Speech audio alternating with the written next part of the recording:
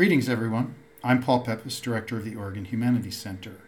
Welcome to this, the fifth and final public lecture in the OHC's annual Named Lectureship series on the theme of belonging. We've invited the speakers in our Belonging series to apply their diverse perspectives, experiences, and expertise to our theme in hopes of fostering productive conversations about what it means to belong, who decides who belongs, and how to create more inclusive systems for everyone. Given our focus on the promise and problem of belonging, I want first to give our customary land acknowledgement. The University of Oregon is located on Kalapuya Ilahi, the traditional indigenous homeland of the Kalapuya people. Following treaties between 1851 and 1855, Kalapuya people were dispossessed of their indigenous homeland by the United States government and forcibly removed to the Coast Reservation in western Oregon. Today, Kalapuya descendants are primarily citizens of the Confederated Tribes of Grand Ronde and the Confederated Tribes of Siletz Indians, and they continue to make important contributions to their communities, to the U of O, to Oregon, and to the world. Many thanks also to our ASL interpreters, Mike Rose and Andrew Weaver, and thanks to our generous donors. If you want to join them in supporting the OHC and our public and research programs, visit our website, ohc.uoregon.edu. I'm now delighted to introduce our speaker, Britney Wilson, Associate Professor of Law and Director of the Civil Rights and Disability Justice Clinic at New York Law School. Prior to her current position, Professor Wilson served as a staff attorney at the National Center for Law and Economic Justice, a Bertha Justice Fellow at the Center for Constitutional Rights, and a Marvin M. Karpatkin Fellow in the Racial Justice Program at the American Civil Liberties Union. Born with cerebral palsy, Professor Wilson has written and spoken extensively about disability and the intersection of race and disability for various media outlets, including The Nation, Longreads, This American Life, NPR, PBS NewsHour, Color Lines, and the Huffington Post. Professor Wilson has also testified about issues facing people with disabilities both before local and international governing bodies, including the New York City Council and the United Nations Convention on the Rights of Persons with Disabilities. An accomplished creative writer and artist as well, Wilson has published and performed short stories, creative nonfiction essays, and poetry, including on the HBO series Brave New Voices. Britney Wilson will speak to us on the topic Down for the Cause, Grace, Space, and Belonging in Social Movements. Please join me in welcoming Britney Wilson. Good evening, everyone. Thank you all so much for coming out. In the spirit of access, I'm going to begin by providing a visual description of myself. So I'm a Black woman wearing my hair in two-strand twists. I'm wearing a burgundy suit with a white blouse and black and gold rimmed glasses. I'm also going to try to speak slowly, but I'm a native New Yorker, so I can promise you that will be a bit of a difficult task.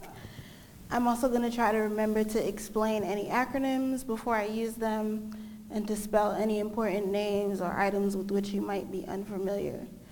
My preferred pronouns are she, her. Also, in the spirit of access, I'm going to tell you all that I am from the East Coast, and so my body right now is saying it's almost 9 o'clock at night. So please bear with me as I power through. And I'd like to extend my own thank yous to Gina Turner for the invitation to speak at this year's SEDC lecture. I'd also like to thank Melissa Gustafson, Paul Pepys, Peg Gerhardt, and the staff of the Oregon Humanities Center for their assistance in making my visit here possible, as well as Professors Raul Livanos, whose class I visited earlier. I see some of the students here. Thank you all for coming. Julius McGee, Betsy Wheeler, Brian Trapp, and all the faculty and staff that I met today. I hope I didn't leave anyone out. Across the various schools at the University of Oregon, really enjoyed meeting with you all. And I'm going to be completely honest with you. When I heard that the theme of today's lecture was belonging, I wasn't exactly sure I would have anything useful to contribute. Of course, I understand that belonging is a broad topic and it's open to interpretation. The lecture description further explained that the theme constituted a universal human need to have cohesive bonds and connections with people and places. But the notion of belonging itself initially struck me as a sentimental form of external validation seeking, rooted in the very systems and structures that I like to think my work aims to challenge. It's also rooted in a sentiment that I've trained myself personally to reject a long time ago as a Black disabled woman, especially susceptible to the whims of socially constructed standards of acceptance. So the belonging theme bothered me because it conflicted with the kind of unspoken personal life mantra that I had built up over time, which is basically, I don't need you to accept me. Who are you? I'm not willing to cede that type of power to anyone. I accept me, and I'm here no matter what. So similarly, I told myself, I don't litigate cases about belonging. Of course, I recognize how my work as a civil rights attorney and now as a clinical law professor who teaches other students to be attorneys by working on cases might be categorized as a constant grappling with legal and societal barriers to others' rights to and sense of belonging. I also understand how my work writing about these issues could be classified as issues of belonging. But I don't view the work that my students and I do as asking the court to let our clients into the club of systems predicated on hierarchy and social oppression. I also don't see it as beseeching governing or otherwise powerful entities to see or honor our clients' humanity. I see our work as pushing back against the very notion that you need to belong in order to live or to thrive. I see it as helping members of marginalized groups to navigate systems that we recognize as oppressive, but that we're nevertheless presently unable to avoid because they constitute the fabric of our very society. I'm also not someone who's going to try to convince you that people with disabilities are just like everyone else, or that we're capable of doing anything we put our minds to, if only you just accept us, give us the proper accommodations and opportunity. Yes, people with disabilities need or might need accommodations. Yes, people with disabilities should be given opportunities. However, the idea that we're just like everyone else and can do anything anyone else can do is also a well-intentioned but ableist one that I also think is rooted in the desire to prove that people with disabilities belong in so-called mainstream or integrated society or even in the world. It's an idea that relies on societal ideas about value and self-worth that are dependent on so-called productivity or accomplishment. These are ideas that often harm many people with disabilities by forcing us to downplay or otherwise hide our differences. They also leave out people with a range of disabilities who may not be able to otherwise perform or conform in ways that society rewards. So I viewed belonging as a sort of in-group manipulation tactic designed to make marginalized groups conform or seek the supposed benefits conferred upon those who conform to dominant or established norms. Then, recently, something happened that made me realize that the concept of belonging may be more nuanced than I initially thought it was, and that its potential weaponry may not always be wielded in the same ways. A few months ago, I and two of my colleagues from Brooklyn Law School's Disability and Civil Rights Clinic were in the process of planning a 2-day symposium to be co-hosted by both of our schools. My co-hosts and I, all women, and attorneys who teach and litigate in areas involving disability, named the symposium Reclaiming Disability Justice. The idea for the symposium was inspired by a critique that the concept of disability justice, as opposed to disability rights, has been appropriated or co-opted by lawyers and by academics. Created by disabled artists and activists like Patty Byrne, I'm gonna give the interpreters a moment to switch, Patty Byrne, Sins Invalid, Leroy Moore, Mia Mingus, and others in the early 2000s, disability justice is a movement created by and for disabled people of color, queer and trans disabled people, and other disabled people with multi-marginalized identities, to address the ways that the more mainstream disability rights movement of the 1970s left out or overlooked their experiences.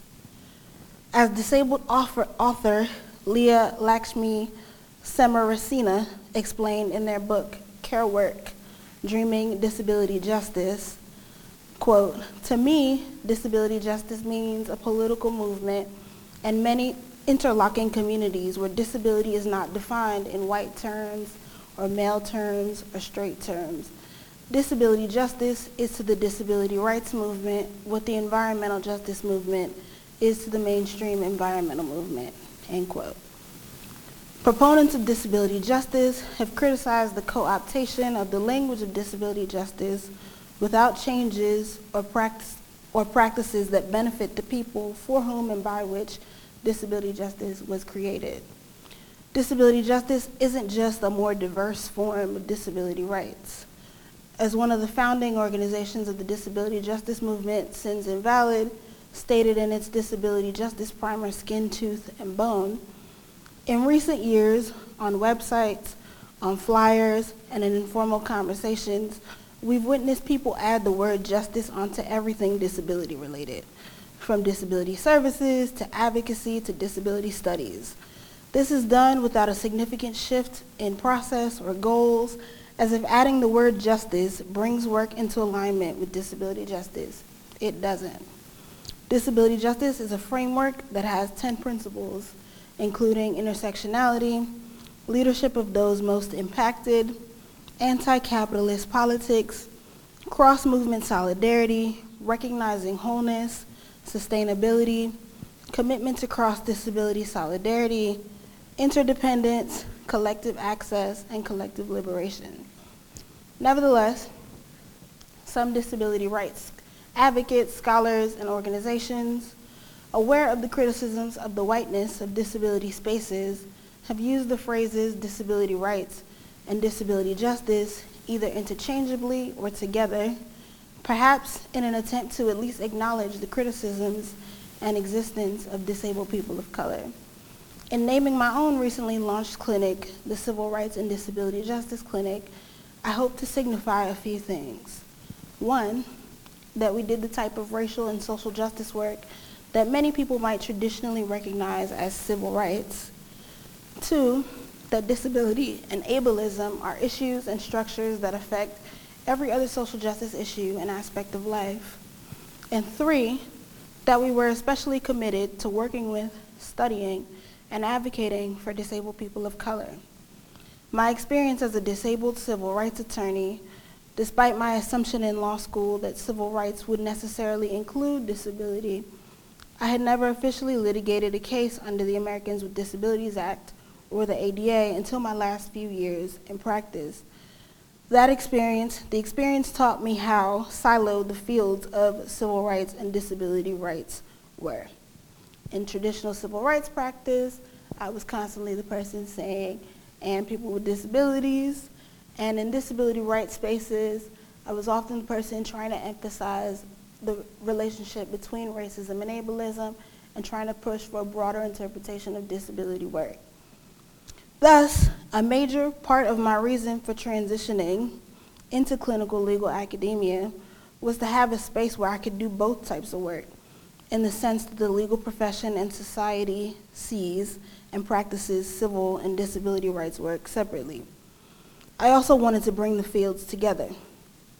I was hired to teach a civil rights clinic that I had the creative freedom to shape and interpret however I wanted.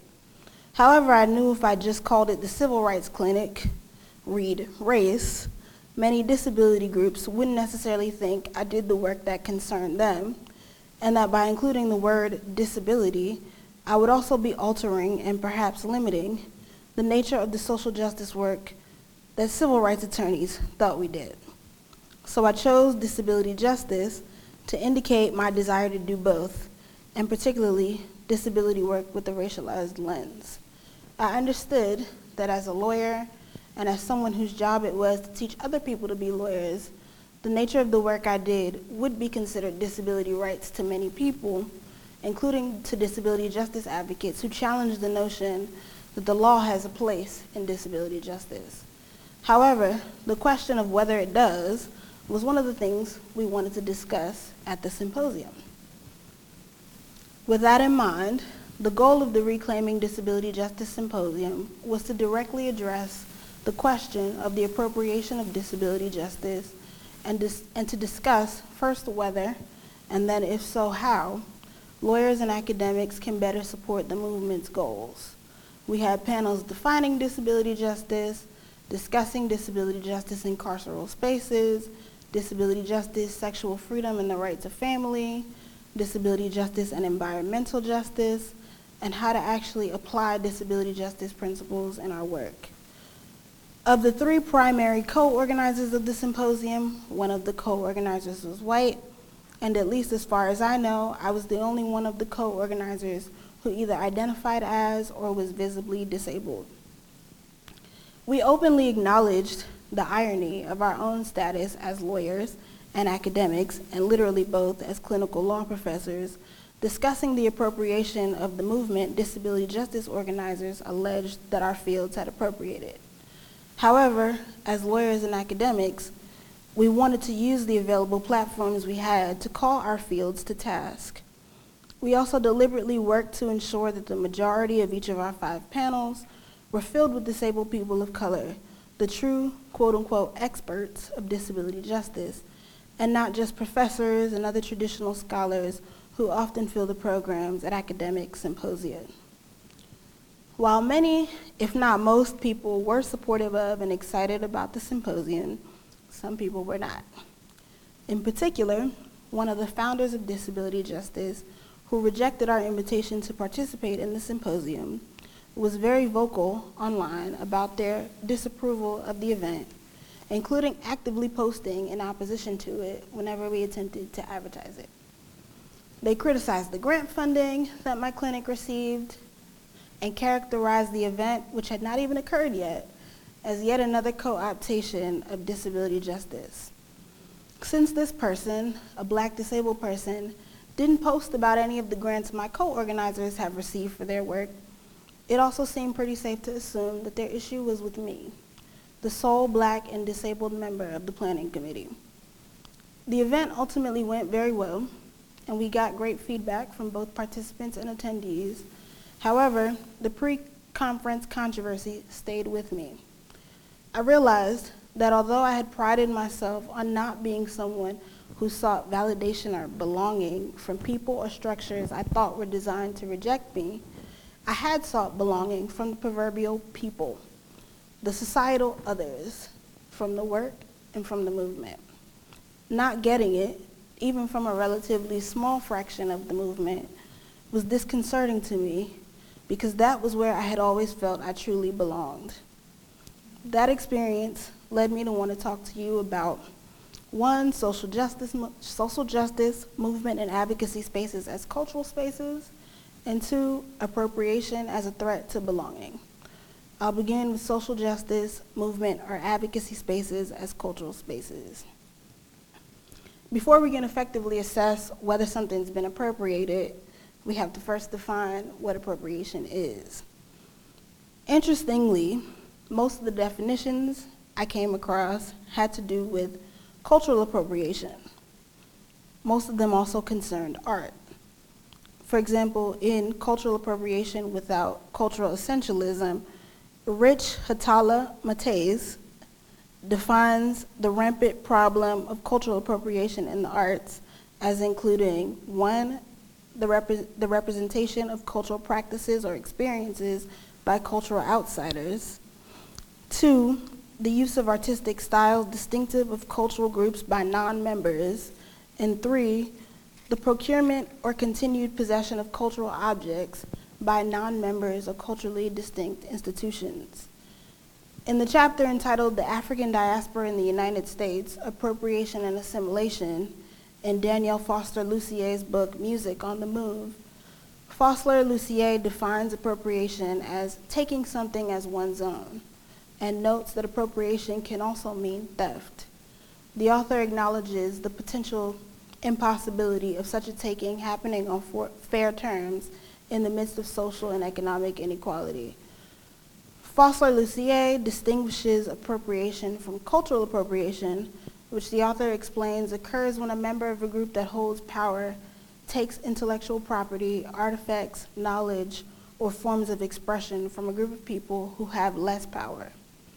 Other definitions of cultural appropriation expound upon the use of this extracted information to include taking the cultural product from the source community and replaying it with different meanings or practices. So, the emphasis on culture in these definitions of appropriation raised the question of social justice, movement, or advocacy spaces as cultural spaces for me. Additionally, the emphasis on taking what is not one's own raised the question of who can appropriate a social justice movement or advocacy space. Admittedly, I haven't yet done enough research on the idea of social justice movement or advocacy spaces as cultural spaces. I'm sure I'm not the first person to come to this realization, and I'm actually interested in whether any of you have any source recommendations for me on that point. However, the tendency for most social justice and advocacy work to be born out of inequities, often based on shared marginalized identities or characteristics, might make this idea somewhat of a foregone conclusion.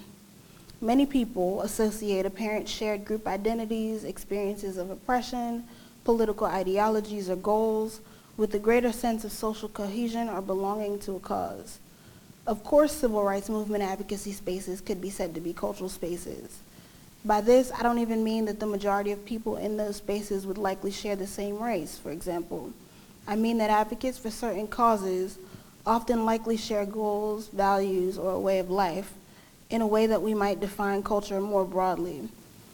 It's also not surprising to think that people in social justice spaces might share certain practices, rituals, or even language, as we've often seen in the images of the marches during the civil rights movement, or the fact that much of the advocacy spaces were also aligned with religious leaders and customs. The second question the definitions of appropriation I explored raise is who can appropriate? I wouldn't be a very good self-proclaimed #baby law professor, continual student of critical race theory, black history, or social justice movements if I didn't acknowledge the late Professor Derek Bell, who, as I'm sure many of you know, is widely considered to be the father of critical race theory, and who was also the first black dean of the University of Oregon Law School. The pre-Reclaiming Disability Justice Symposium controversy reminded me of an anecdote from Bell's 1991 keynote address at the Clyde Ferguson Lecture at Howard University School of Law, turned essay, "Racism is Here to Stay, Now What?" In the essay, Professor Bell discusses what became a theme in his work, the persistence and permanence of racial inequality, both despite and arguably because of advances in civil rights law. He also talks about the historical pattern of using the social and economic advancements of some black people to both explain and deny the overall collective progress of black people. He tells the story of a black student who comes to his office asking for the name of the real-life inspiration for the fictional character Geneva Crenshaw in his book, And We Are Not Saved. When Bell assures the student that the character was entirely fictional, the student tells him that the character thinks like he does and that he needs to find her so that they can lead a racial revolution. The student then tells Bell that as part of that revolution, his first act will be to come back and take Bell down. A bewildered Professor Bell tells the student that he would have to pass the offices of several of his white colleagues before he gets to him, and the student responds that the revolution would first have to deal with, quote, all the black tokens in high places. In just my second year in the legal academy, my colleagues and I ultimately threw a successful event that I considered to be practically revolutionary by legal academy standards. I know the academy overall is a symbol of elitism and hierarchical oppression. So is the law.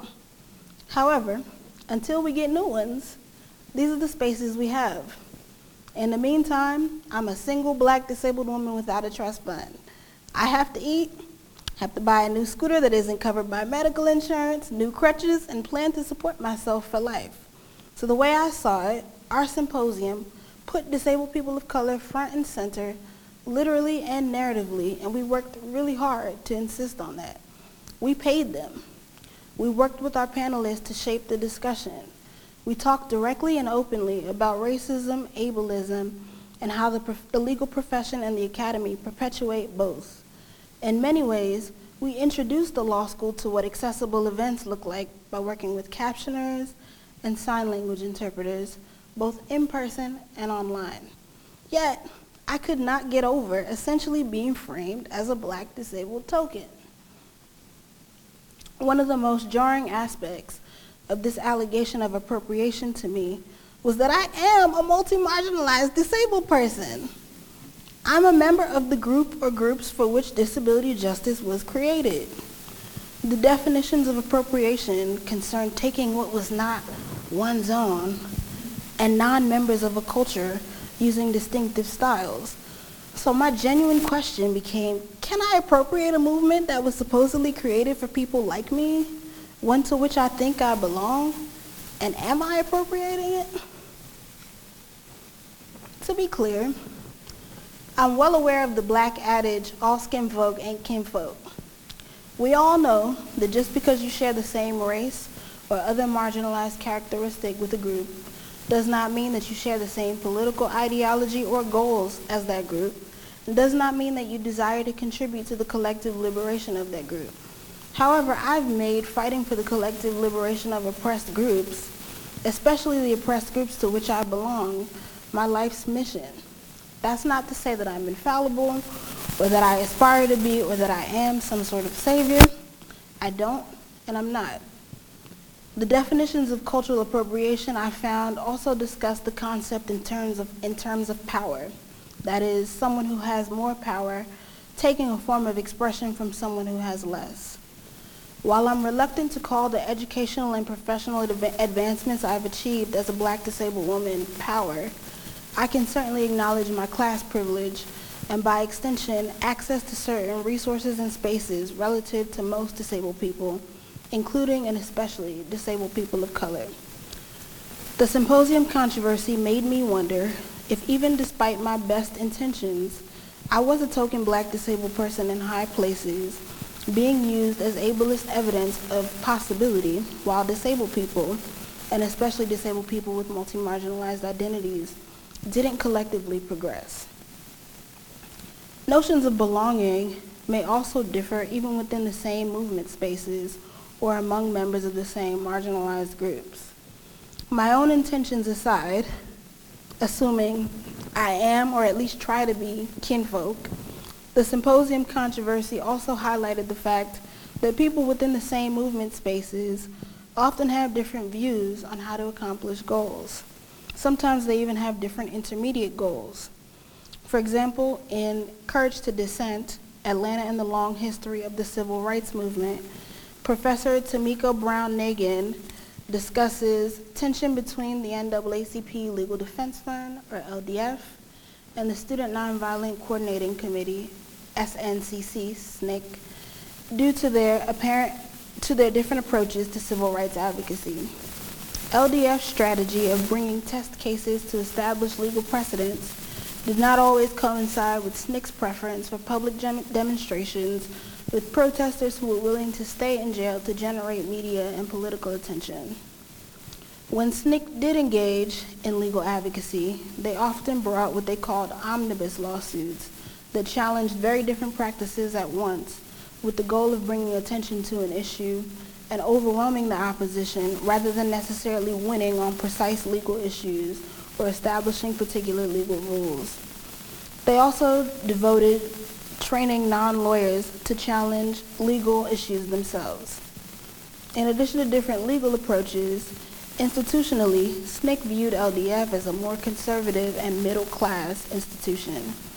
In turn, LDF lamented that it viewed SNCC's less than careful approach to complicated issues that could have repercussions for the broader legal and political struggle. Nevertheless, both SNCC and LDF often relied on one another because SNCC needed LDF's financial resources to help its protesters, and LDF often partnered with SNCC members on litigation after their direct actions. The same differences in tensions persists today in social justice spaces. We've seen it presented in the form of a generational gap, as the Black Lives Matter movement is often compared to and pitted against the civil rights movement of the 1960s, aka Not Your Grandmama's civil rights movement. I often read excerpts of Tamiko Brown-Nagin's account of LDF and SNCC's differences with my students. I use it to introduce them to the concept of movement lawyering, which Len Holt, one of SNCC's attorneys, pioneered. According to Holt, movement lawyering is the idea that attorneys should be like medical support units during war. They should be deployed to provide specific tactics to assist in the heat of battle, taking their direction from those fighting on the ground. Direct legal services, also known as representing individual clients and their needs, versus the type of impact litigation or class action litigation challenging discriminatory policies that I do, versus movement lawyering, is still an ongoing debate in today's legal profession. A few years ago, while responding to a reference check for a former intern of mine, I spoke to a housing attorney who did tenants' rights work. No offense, he said to me, but we do real work here, not the fancy policy stuff you do. I need to know if this student can handle real conflict. You don't think suing police departments presents real conflict? I responded. Like disability justice, the concept of movement lawyering has arguably taken on a life of its own that may or may not be what its creators intended. Even Derek Bell, a former civil rights attorney, had well-known criticisms of impact litigation, dictating the strategy and sometimes conflicting with individual clients' goals or wishes. I think most, if not all, social justice lawyers, especially today, want to think of themselves as so-called movement lawyers. They don't want to be seen as the shrewd lawyer calling the shots. They want to be seen as community-rooted, community-serving, and community-led advocates. That's a good thing. However, each of those characteristics means different things to different groups and different contexts. When I read Brown-Nagin's account of LDF and SNCC's battles with my students, they invariably notice the infighting, if you will, but they also notice that both groups needed the other, and that the movement ultimately needed the different contributions of both groups. Focusing solely on precedent setting might have its flaws, but where would we all be without those precedents? Focusing on narrative and political action might be short-sighted in some instances, but it's also crucial to community empowerment and getting results that actually benefit the communities we represent. Questioning people's commitment, tactics, and belonging can have useful functions in preserving the integrity of a movement, but balancing that with the task of accomplishing the needs and goals of the movement can be a challenge. Appropriation as a threat to belonging is my next topic. The Reclaiming Disability Justice Symposium showed me that one of the challenges in discussing and actually addressing the issue of appropriation in advocacy and or academic settings is that people may not understand what makes appropriation a problem. Particularly in the context of social justice issues, you presumably have to share thoughts, feelings, information, and ideas in order to fix the broader problem. For example, if disability justice exists because disability rights left or leaves out the concerns of multi-marginalized people with disabilities, how do we address those concerns without sharing them with the people who created them, perpetuate them, and presumably should be involved in helping to fix them? Essentially, you cannot keep a movement to yourself if you actually want it to move. That doesn't mean that the people most impacted shouldn't be the ones moving the movement. However, once something is moving, it becomes really difficult to control or to stop it. What becomes of the impacted communities and the underlying issues when that happens? I've been on both sides of that equation. In one of the cases in our own clinic, we're working with a group of my neighbors to challenge National Grid's construction of a frack gas pipeline in communities of color in Brooklyn. We have an ongoing complaint under Title VI of the Civil Rights Act of 1964 that's being investigated by the U.S. Environmental Protection Agency and the U.S. Department of Transportation's Pipeline and Hazardous Materials Safety Administration. Although I've always been interested in it, I didn't have a formal background in environmental justice work before this advocacy, and I got involved in it because my mom asked me to, literally. Among other things, one of the biggest challenges of that advocacy is that we're representing communities of color in rapidly gentrifying Brooklyn. There are larger, mostly white-led environmental groups with greater resources and greater reach that have been involved with different aspects of this fight at different points. They've literally showed up and camped out in parks in our neighborhood, a neighborhood they would not have dared to come to 20 years ago, maybe even 10 years ago. Preserving the integrity of this fight and making sure community members are leading has been one of our primary goals, and people don't know what that looks like. They think it means just showing up in our neighborhoods and protesting with us. They think it means making sure we get quotes in newspaper articles and are front and center for photo ops. That's what makes them look good, and that's what makes them feel better. But the minute people of color start saying, this space isn't for you, get behind us, and we want to dictate the strategy, that becomes a problem. At one point, while planning the Reclaiming Disability Justice Symposium, I questioned whether dominant groups could truly understand the harms of appropriation because they're used to being in control, and they're typically not at risk of having things being taken from them. So they look at sharing and the exchange of ideas differently than marginalized or oppressed groups look at it. In Music on the Move, Fossler-Lucier summarizes the harms of appropriation as economic exploitation and disrespectful representation.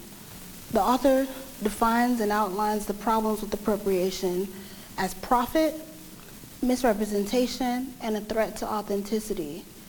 I'd like to think about what that means in the context of social justice. On the issue of economic exploitation, there's definitely profit associated with social justice work. On the most basic level, there are jobs that are created to address the problems of society. That's lawyers, social workers, diversity, equity, and inclusion officers. There's also external funding supposedly designed to help examine and address these issues. We all know that more often than not, that money doesn't reach the people who are most impacted by these issues. Beyond financial gain, there's also a sort of personal cachet that is often associated with social justice work. Whenever I point out that not everyone who does social justice work, or public interest lawyering in particular, actually cares about people, someone asks me why someone would give up much greater financial earnings to do the work. That's easy. Let me pick an answer. 1, they're already rich. 2, it makes them feel good. And 3, in many ways, it's the only form of celebrity you can attain without having actual talent. How many hedge fund managers are offering analysis on MSNBC? That doesn't mean people are bad people or they don't have good intentions. It just means that they're people. There's also an aspect of legacy at risk with appropriation in movement spaces. While movement lawyering has become a term of art in social justice legal circles, arguably, not as many people are familiar with the work of SNCC and Len Holt as are familiar with the work of Thurgood Marshall and LDF. That's not to say that these individuals or groups appropriated movement lawyering, but rather invariably that those whose tactics or practices follow the more traditionally accepted path tend to remain in the public's mind at the expense of the people on the ground who built the foundation. So I can completely understand the frustration with the appropriation of movements and the frustration that led to the controversy behind the Reclaiming Disability Justice Symposium. But admittedly, I don't quite know how to fix it. It's a catch-22. If you don't share, you risk being unable to address the issues that are affecting you, and if you do, you risk not actually benefiting from the solutions. I would like for there to be a better way for all of us to truly belong to a movement so that actual change can happen. But part of me hopes that's not just the risk of sharing in an inherently unequal society. Thank you.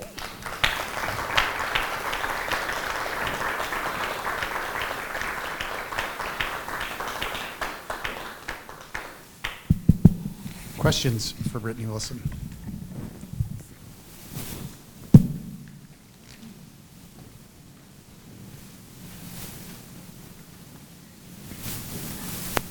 Perhaps slightly divergent from your presentation, if you could change one thing about the ADA, what would it be? That's a huge question. I mean, I don't know that there's a specific thing about the law that I would change. I just always say the law, not just the ADA, but every law is a floor and it's not a ceiling. Laws are not self-effectuating. The ADA obviously is crucial for people with disabilities, but again, in order for people to take advantage of laws, they have to know their rights, they have to have access to attorneys, a lot of times they have to have money and resources. So laws are great, but enforcement of laws and actually being able to take advantage of laws are an entirely different apparatus. So I think that's, I'm not so much concerned with the particular ins and outs of the law as it is actually making it something that has a concrete impact in people's lives, especially the most marginalized groups.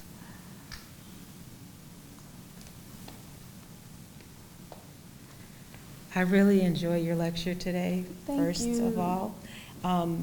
My question is, when there's a couple of different dynamics, you are a civil rights attorney, and you help people and to deal with that aspect.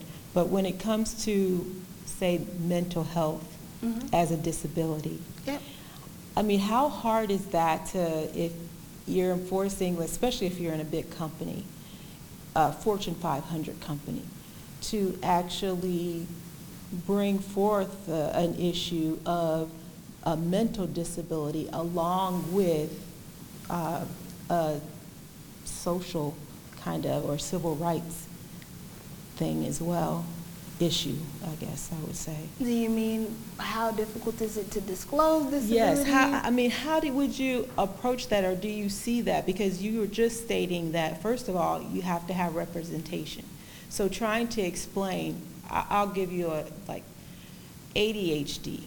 Maybe a person has different ways of processing information, and then they're in a company where they are not given the proper,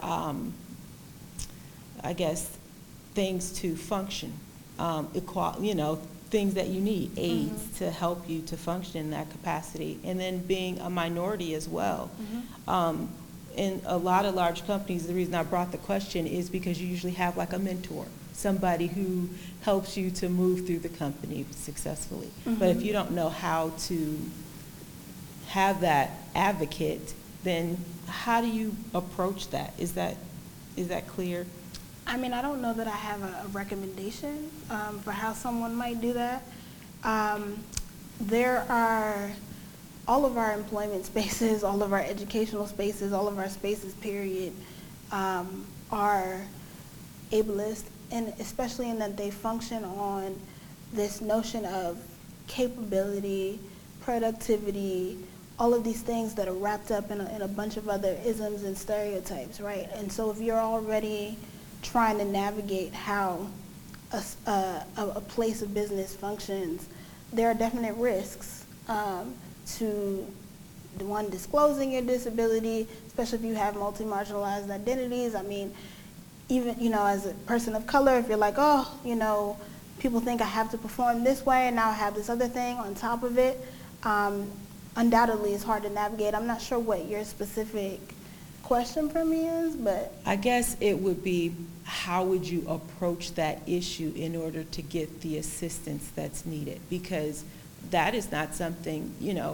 as a African American person, you don't have that person behind you, or that senior manager, or somebody that brings you into the company, takes you under their wings, helps to move you ahead, gives you the information that you need. And so if you're not getting that, because that's how you're successful, really, if you're not getting that, how do you advocate for yourself? How would you? I mean, it's hard to sort of give individual advice. Every situation is different. I think one of the difficult things about disability is that in order to get an accommodation, school, workplace, et cetera, disclosure is required. And so I think that hopefully the company or the entity, what have you, has an ADA coordinator, an HR person that can help a person navigate those systems. I know that that is wishful thinking, especially when it comes to the quality of that.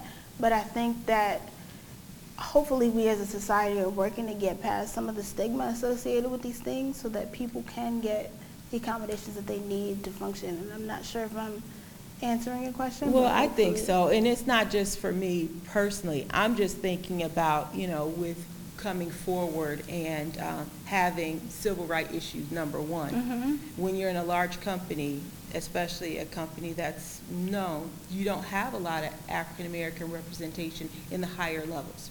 Yeah. And then you add to that, if they have any other issues, I would just like to know, well, how do you approach that without sounding like you're giving excuses or whining?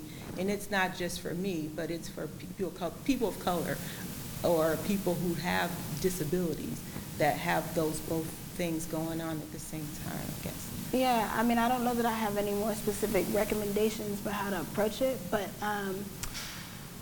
reasons are reasons. Whether or not people frame them in particular ways, I think we just have to work through doing what we need to do in terms of disclosure, requesting what we need, and dealing with whatever stereotypes or associations come with them as we go through it. Because you first want to be able to get what you need in order to thrive. So I don't know that I have a specific recommendation. Thank you so much. I appreciate it. Yeah. Thank you. I really enjoyed the lecture as well. And in particular, there were two concepts that really resonated with me, and I'm wondering if there is an irresolvable conflict between them. So that's my question. So one was the idea of questioning the whole premise of belonging, and then the other was the idea that if you want a movement to move, you have to share it. Are there good examples of movements that have been successful that you can think of where a sense of belonging was not cultivated or intentionally cultivated as kind of part of the movement? So are there, in other words, movements where the movement could move with people retaining the lifelong strategy you identified as saying, you don't need to accept me, who are you? And in particular, I'm wondering in terms of disability justice, how does it work within that movement in terms of cross-disability alliance? Is there a sense of belonging that people work at intentionally? Is there a sense of belonging that arises, or are people able to come together on the movement while maintaining the viewpoint that belonging as a premise might not be an acceptable one? Yeah, I mean, I guess I'll try your second question first on cross-disability solidarity.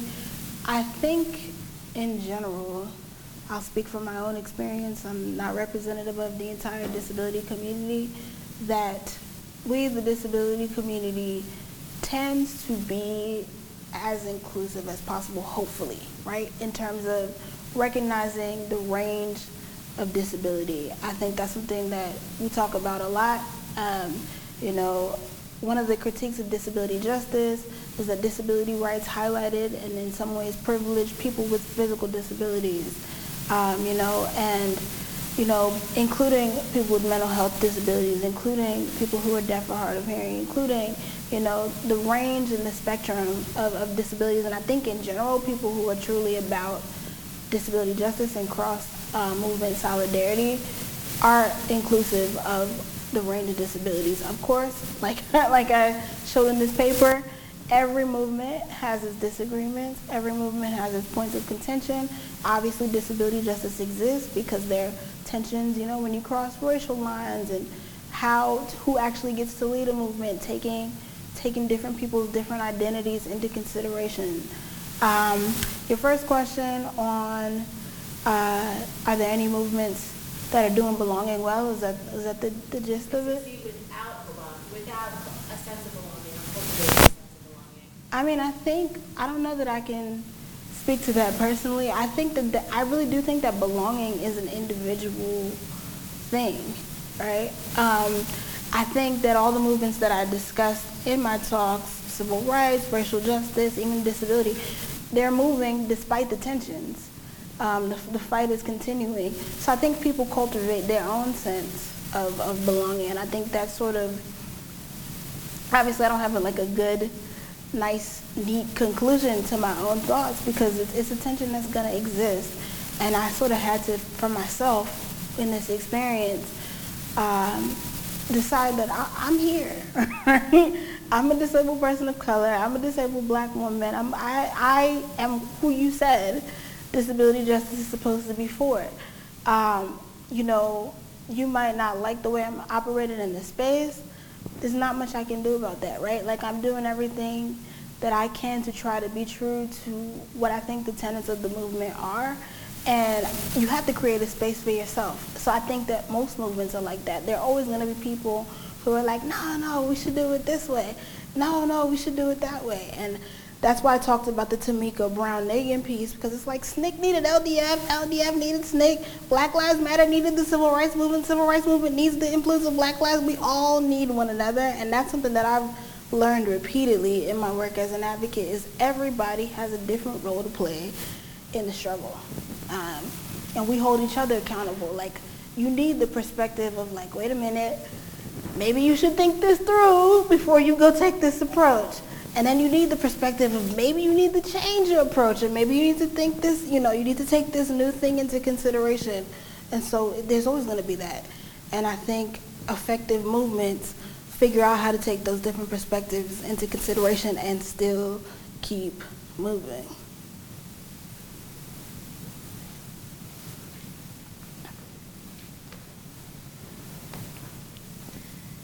Hi, thank you for your talk tonight. I'm a clinical professor here at U of L. Yay! Clinicians! I do DV work, and so direct services. I'm kind of wondering what your thoughts are on, I guess, how do you work with law students on these critical skills of understanding the movement and like making that part of their identity as a lawyer? Yeah. How do you work with law students, teach law students to work with community, more or less? Yeah, and that these aren't, kind of that understanding, well, the impact of the law on their clients or their goals is really central to lawyering. Yeah, I think that when I was starting this clinic, and the clinic just finished its second year, so brand new #BabyLawPro.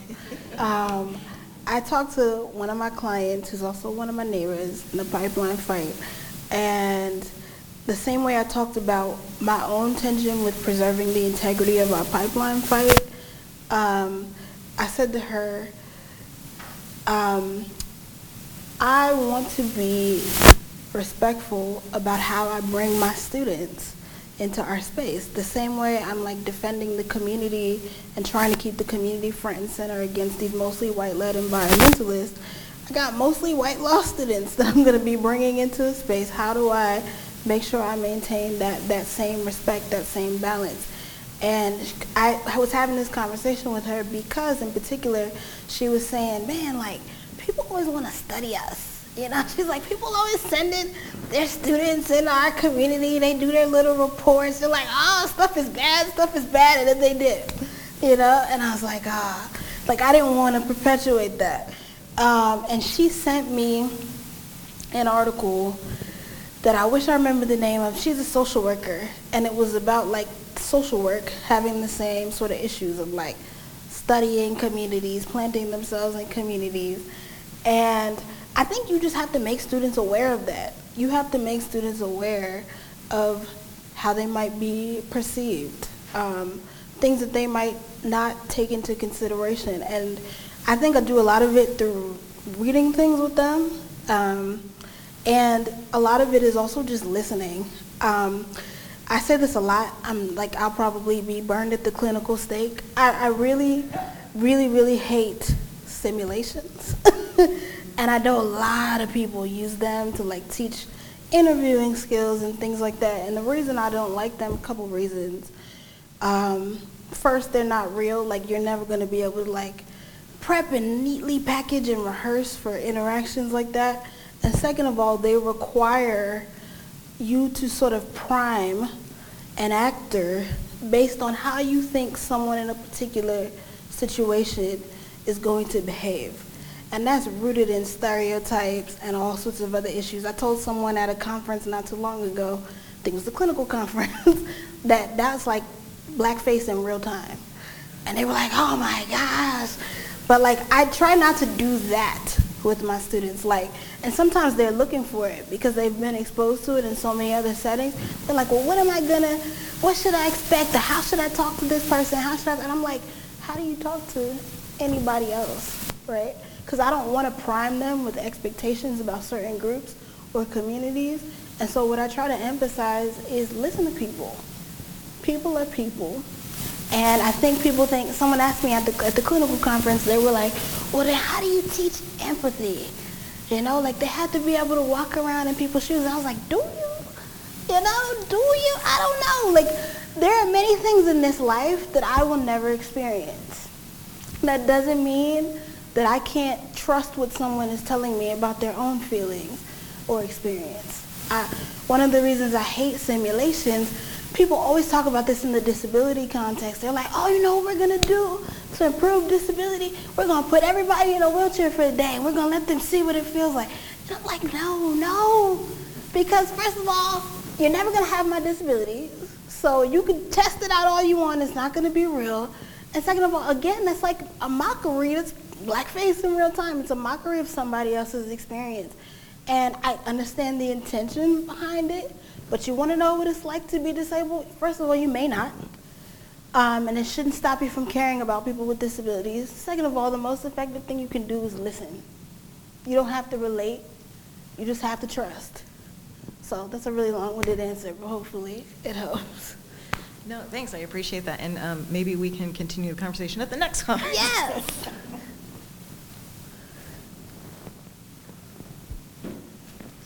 Hi, I'm Mark Roberts, and this is Pat Hoover. We're both on the board at our Independent Living Center here in town. Yeah. And I was saying to her before, we've just lost somebody in our community. We lost Judy Human a couple of months ago, who's advocated in a lot of the ways that you were doing. And we just lost another friend. I said, he was in Crip Camp, and you've seen Crip Camp, haven't you? She said, no, I haven't seen Crip Camp. Yeah. So I thought I'd just kind of like to bounce off you the statement. Like I see the disability rights movement as being really able to incorporate people because it's universal and can be a good platform for advocating for all the subgroups or different people who have a disability. And in that film, the later part of Crip Camp, they do the 504 demonstration where they sat in San Francisco for 26 days, 27 days, and really forwarded the laws that changed. And in that sit-in, in the last part of the movie, there's the parts of the sit-in where like one of the people had a brother who's a Black Panther, so they had the Black Panthers brought in food. And deaf people were able to communicate when the telephones were shut off. So it just seemed like a really good view, and I want to recommend it. If you haven't seen Crip Camp, it's really good to understand some of how people can work together and cooperate. Yeah. So I just wanted to, I didn't have a definitely seen question. Crip Camp,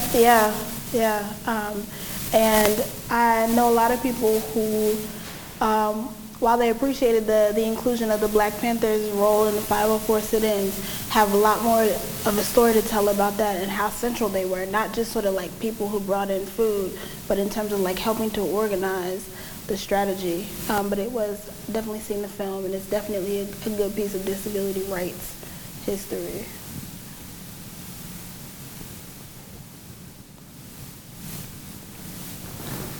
Hi, so a lot of these topics today are pretty new to me. I was just wondering if you have like any specific works or authors that you recommend that touch over some of these topics that you covered today? Sure. I have lots of recommendations. So I mentioned a couple that I mentioned in the piece. Skin, Tooth, and Bone by Sins Invalid. Skin, Tooth, and Bone, the basis of the movement is our people, is literally the Disability Justice Primer that Citizens Valid put together, where they explain what is disability justice, what are its principles, so on and so forth.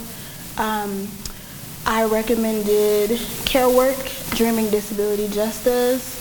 That's another book. A good friend of mine who does amazing disability justice work, Alice Wong. If you haven't read Alice's work, I'm actually in this essay collection. It's called Disability Visibility, First Person Narratives from the 21st Century. People who've taught me things, T.L. Lewis, who is an attorney and organizer. So many people I could tell you to read.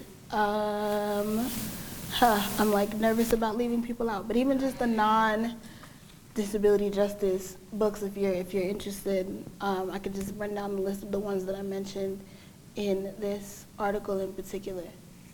Yeah. For sure. Thank you so much. Thank you.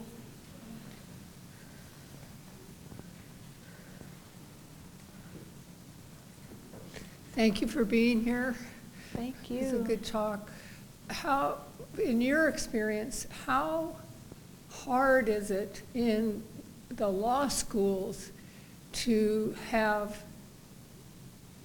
training for black lawyers who want to go into the disability side of law and justice? Do you have any thing that you've seen in your career, and are there movements to recruit more black lawyers to do law for disabled people? In terms of like with the approach of diversifying disability rights, is that the sort of spirit of your question? Yeah. I mean, I think that law schools in general don't do as good a job as they should teaching disability. My own law school, I've written about this, I've spoken about it, they've gotten much better since I left, thank goodness, but when I was there was no class on disability rights. I remember going to our dean of students and like, hey, like this is a big part of why I wanted to come to law school, where's the class? And he said, oh, we don't have anybody to teach it, you would have to find someone to teach it. And I was like, I've got other stuff to do, sorry. So I think that is a big issue, but I also think it's not so much about, yes, the disability rights spaces need to have broader representation, needs to be more diverse, but I think we need to be teaching about ableism as an overarching system that includes racism, that includes all of the other isms that exist, so that it's not just, oh, let's get more black people or people of color into disability rights. Like, I really want students and students of color in particular to understand the relationship between all of these systems. If you understand that, like, the system of chattel slavery, which is based on productivity and human productivity, framed race as a disability as part of its reason for subjugating and enslaving black people, because they said, oh, literally, their melanin is a physical condition. They can't perform the same way, or both. It was a double-edged sword. We had extra superpowers that enabled us to stay out in the sun longer, but we also were physically frail and needed our masters to take care of us and look after us.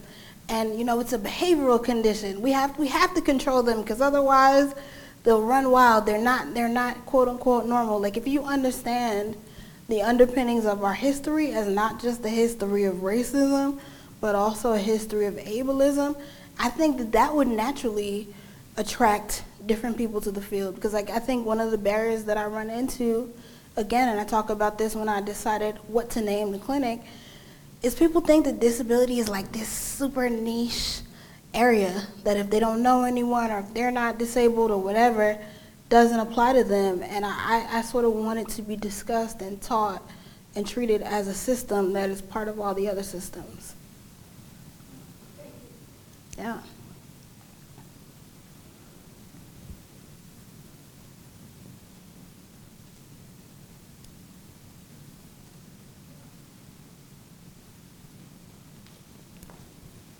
So thank you. Really appreciate your talk and your insights.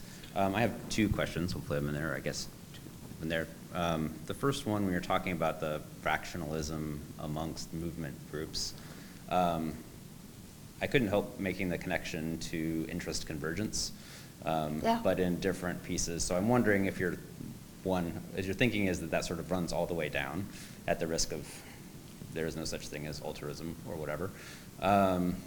Anyway, that was the first one. So. So interest convert. I mean, I think people love to apply, and I think it does in some instances apply across fields and spectrums. I think that's like a normal human response, right? Things change when a particular group that's affected by an issue decide they want to change it, that it affects them and they want to change it. Do you think, I want to make sure I'm understanding your question, is there a particular way that you think it shows up in sort of the factionalism that you described, or that I talked about? So specifically you, for example, talked about organizations that were normally potentially at odds with one another, similar goals, and occasionally needed to rely on each other's resources. Right. So it's Is that an example of interest conversion? Correct. I mean, at that level. I don't know if I would call it interest convergence as like mutual dependency. I don't know if that's the same thing. I don't know if I would use like the Bell interest convergence framing on that, because I think that was like a very specific racial tenet that he was talking about. Like in particular, things change when white people decide that it's time for them to change, and I think I would be careful about specifically parsing it out to other movements. So like I think it's also a human sort of notion, but I don't want to like separate it from its particular racial context, if that makes sense. Right, no, that makes complete sense. I understand the different pieces of it. I was just the part of the reflection of the comment that for the movements to succeed, they need to move together. Reflected in that. But, yeah, thank you. I would call that mutual dependency. Interdependency. Yeah. This is the second question or second idea, I think, thinking about, so I am a law professor here. Okay, yes, come on, law school. Yep. Who spends a fair amount of time doing field work on equity issues. And I'm very obviously white. I mean, don't identify as disabled, heterosexual. Essentially, you could sort of check off the outside of the privilege wheel for my pieces, and often have conversations that your insights are reflective about around it can't be that the people who are the most impacted are the ones that have to carry all the weight of anything, of making, or responsible for trying to address systems and their failings in them. And so I'm posed with a very specific question.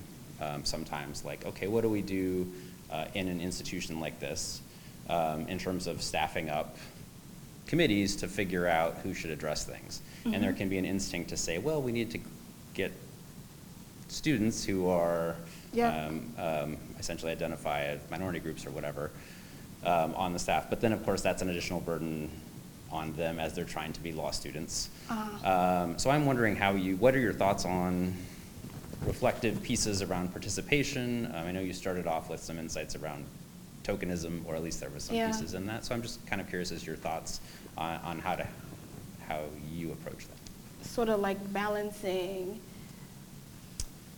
burden and voice. The idea of leadership by those most impacted and making those people tokens or carrying the burden. Tough questions. I'm not sure that I have great answers for all of them, but I think like people are capable of deciding when something is too much for them.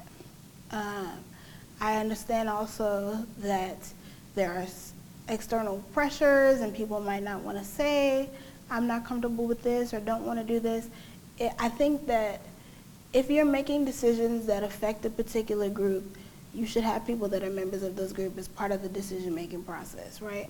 I think there's a way to do that is not tokenization, though. And I think that is actually the tension that I was trying to get at when I talked about even me trying to preserve the integrity of our community's fight versus some of the other groups that are part of it.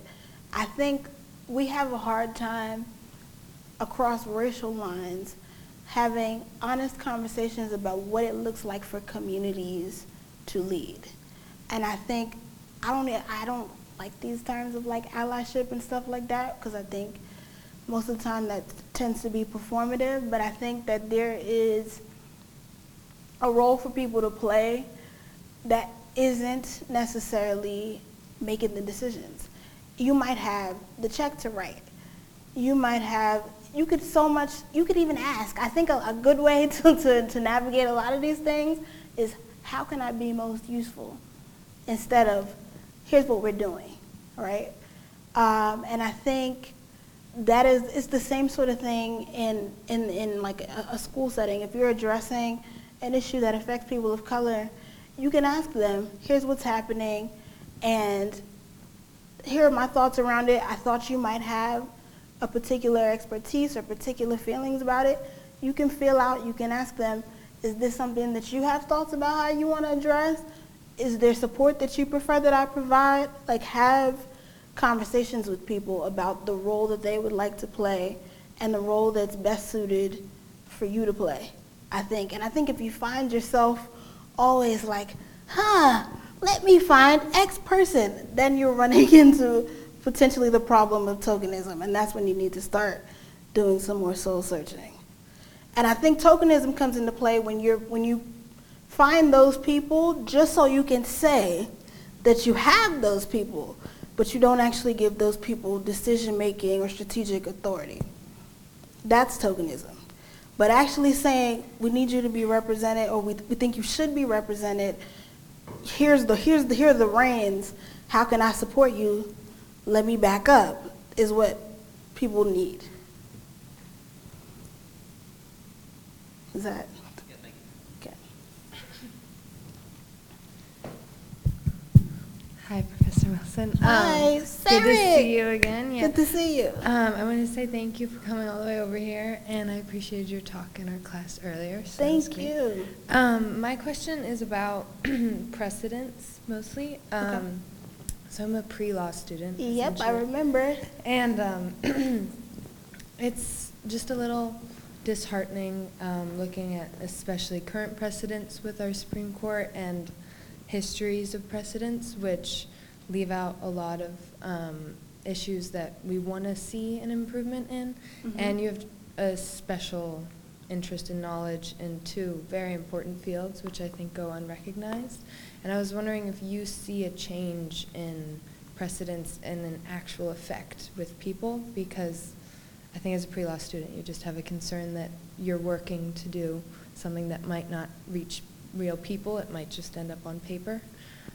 So do you see new precedents affecting people in the real world? Yeah, are you thinking like as high up as the Supreme Court? Or just Well, I like, mean, lower down is it affecting people? Is state law enacting change? Is federal law enacting change? Is it? I mean, I think by change you mean positive change, or what Yeah, I would view as positive change? Yeah. I mean, I think it depends on the issue. It depends on the court. It depends on, like, the answer is always going to be it depends. But I think, like I said in class earlier, I'm not someone who's ever going to say that, like, the law itself changes things. Like, the law is built on and perpetuates many hierarchies and problems, and we need all the systems, you know, different groups. We need the protesters, we need the media, we need the legislators, we need like all of the things in tandem to continue to fight for change. So I'm never going to be the person that says, yes, the court did it, the lawyers did it, woo, we have solved the problem. That's never going to be the case, sorry. And I talk about with my students a lot.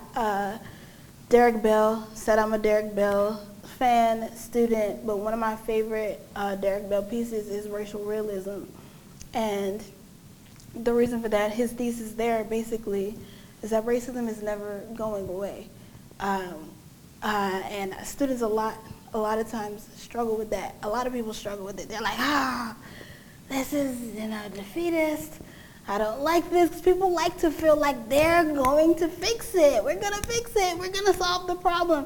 And Bell's like, like, you're here to fight against the latest iteration of the problem. And for me, when I discovered that piece, when I read it, it was freeing, because I was like, oh, I don't have to fix it?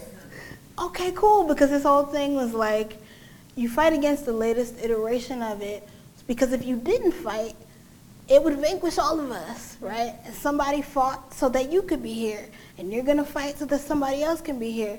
But it's also realistic, right? So that you're not shocked when you fought against this thing, you've been fighting this case for years and years and years, and then boom, something else happens. And you fight, and then boom, something else happens. So I think when you sort of start from that premise of like, yes, this is what it is, and you know that the fight itself has value, I think it at least makes me feel better. I understand that it might not make everybody else feel better, and I'll say that and also in response to your thoughts about what, are courts creating change.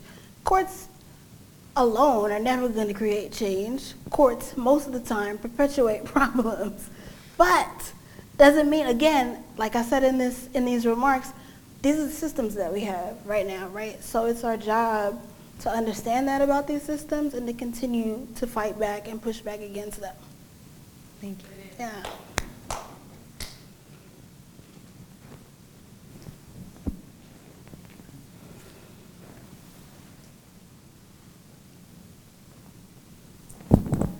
Hi, another student from earlier. I was just wondering,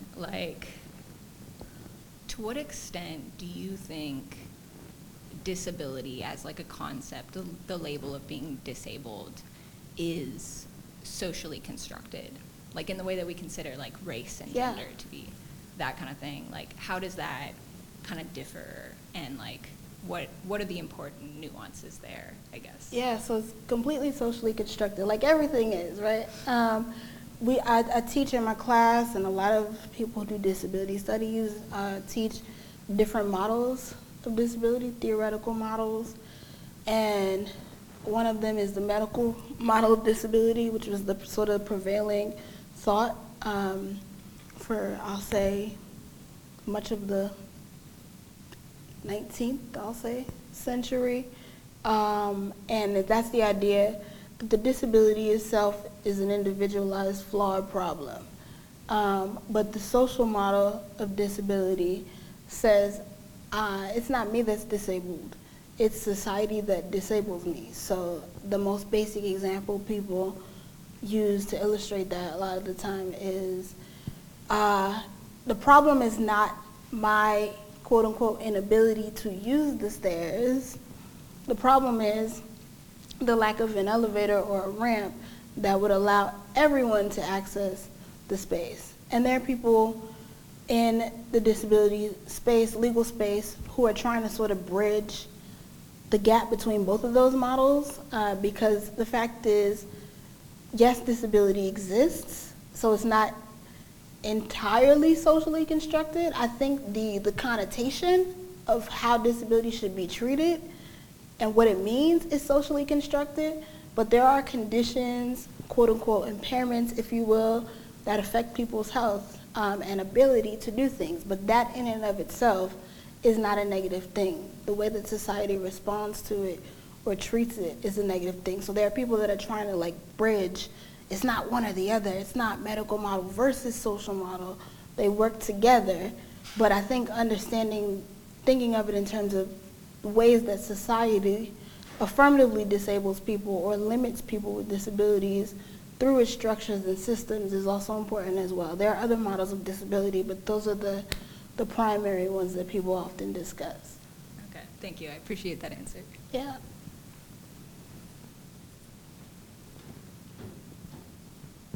Isaac.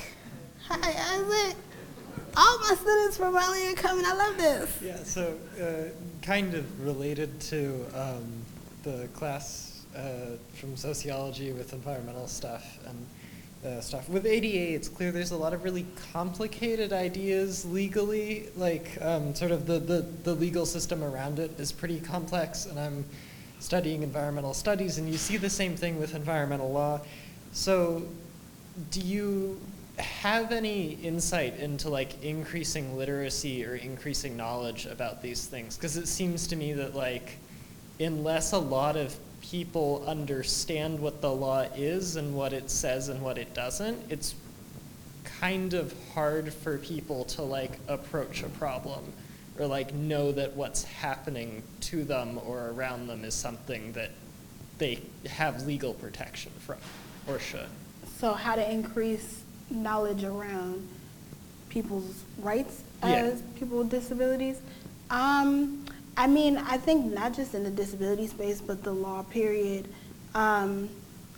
teachings and sort of making the law accessible and clear to everyone is an important tool. I know that in the independent living space, for example, lots of people do trainings around here are your rights in this context, here's how you get this, here's how you get that. I think we need to do that across the legal spectrum. You know, I used to say when I was a 1L, I didn't actually do it, shame on me, but like I used to say, I remember my first year, at the end of my first year at law school, I was like, I'm gonna stand on the corner in Brooklyn and I'm gonna teach people torts, you know, like each one teach one, because people need to understand these basic concepts. Maybe I was foreshadowing my career as a law professor, I don't know. But yeah, like people do need to understand their rights. I think there are spaces that do that, but I think it needs to be more widespread. I don't just think it's an education problem though, it also still becomes an access problem, because then you know your rights, but you still need people to help you navigate that. All right, thank you. Yeah.